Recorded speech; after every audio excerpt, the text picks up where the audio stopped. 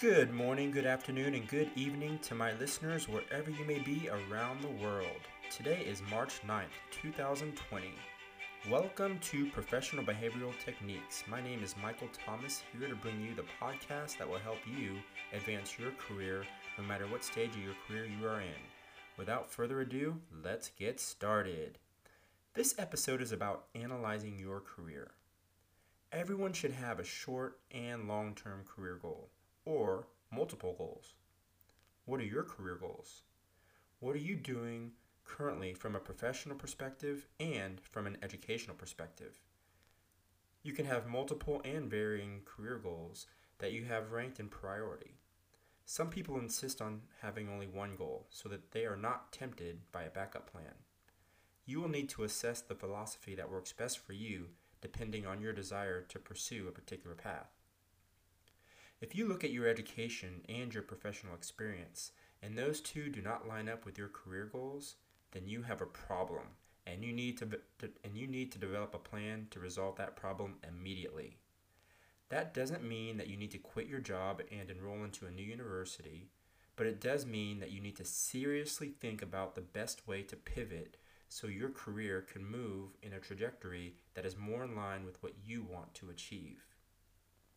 This may not happen right away, and it may take a job or two in order to get where you want to go. But if you have an efficient and realistic plan, then the best thing to do is to put that plan in place. Also, make sure that any plan you have has realistic timelines. Timelines are important to ensure you are continually taking action to move your career in the right direction and help prevent you from being complacent. These timelines must be realistic so you can actually achieve them without setting yourself up for failure, which could lead to you not achieving your career goals. This assessment should take place about every 2 years. You do not want to wake up one day wondering why you were nowhere near achieving your professional success that you aspired years ago. I always advise people to aim high, but at the same time be realistic in your career goals.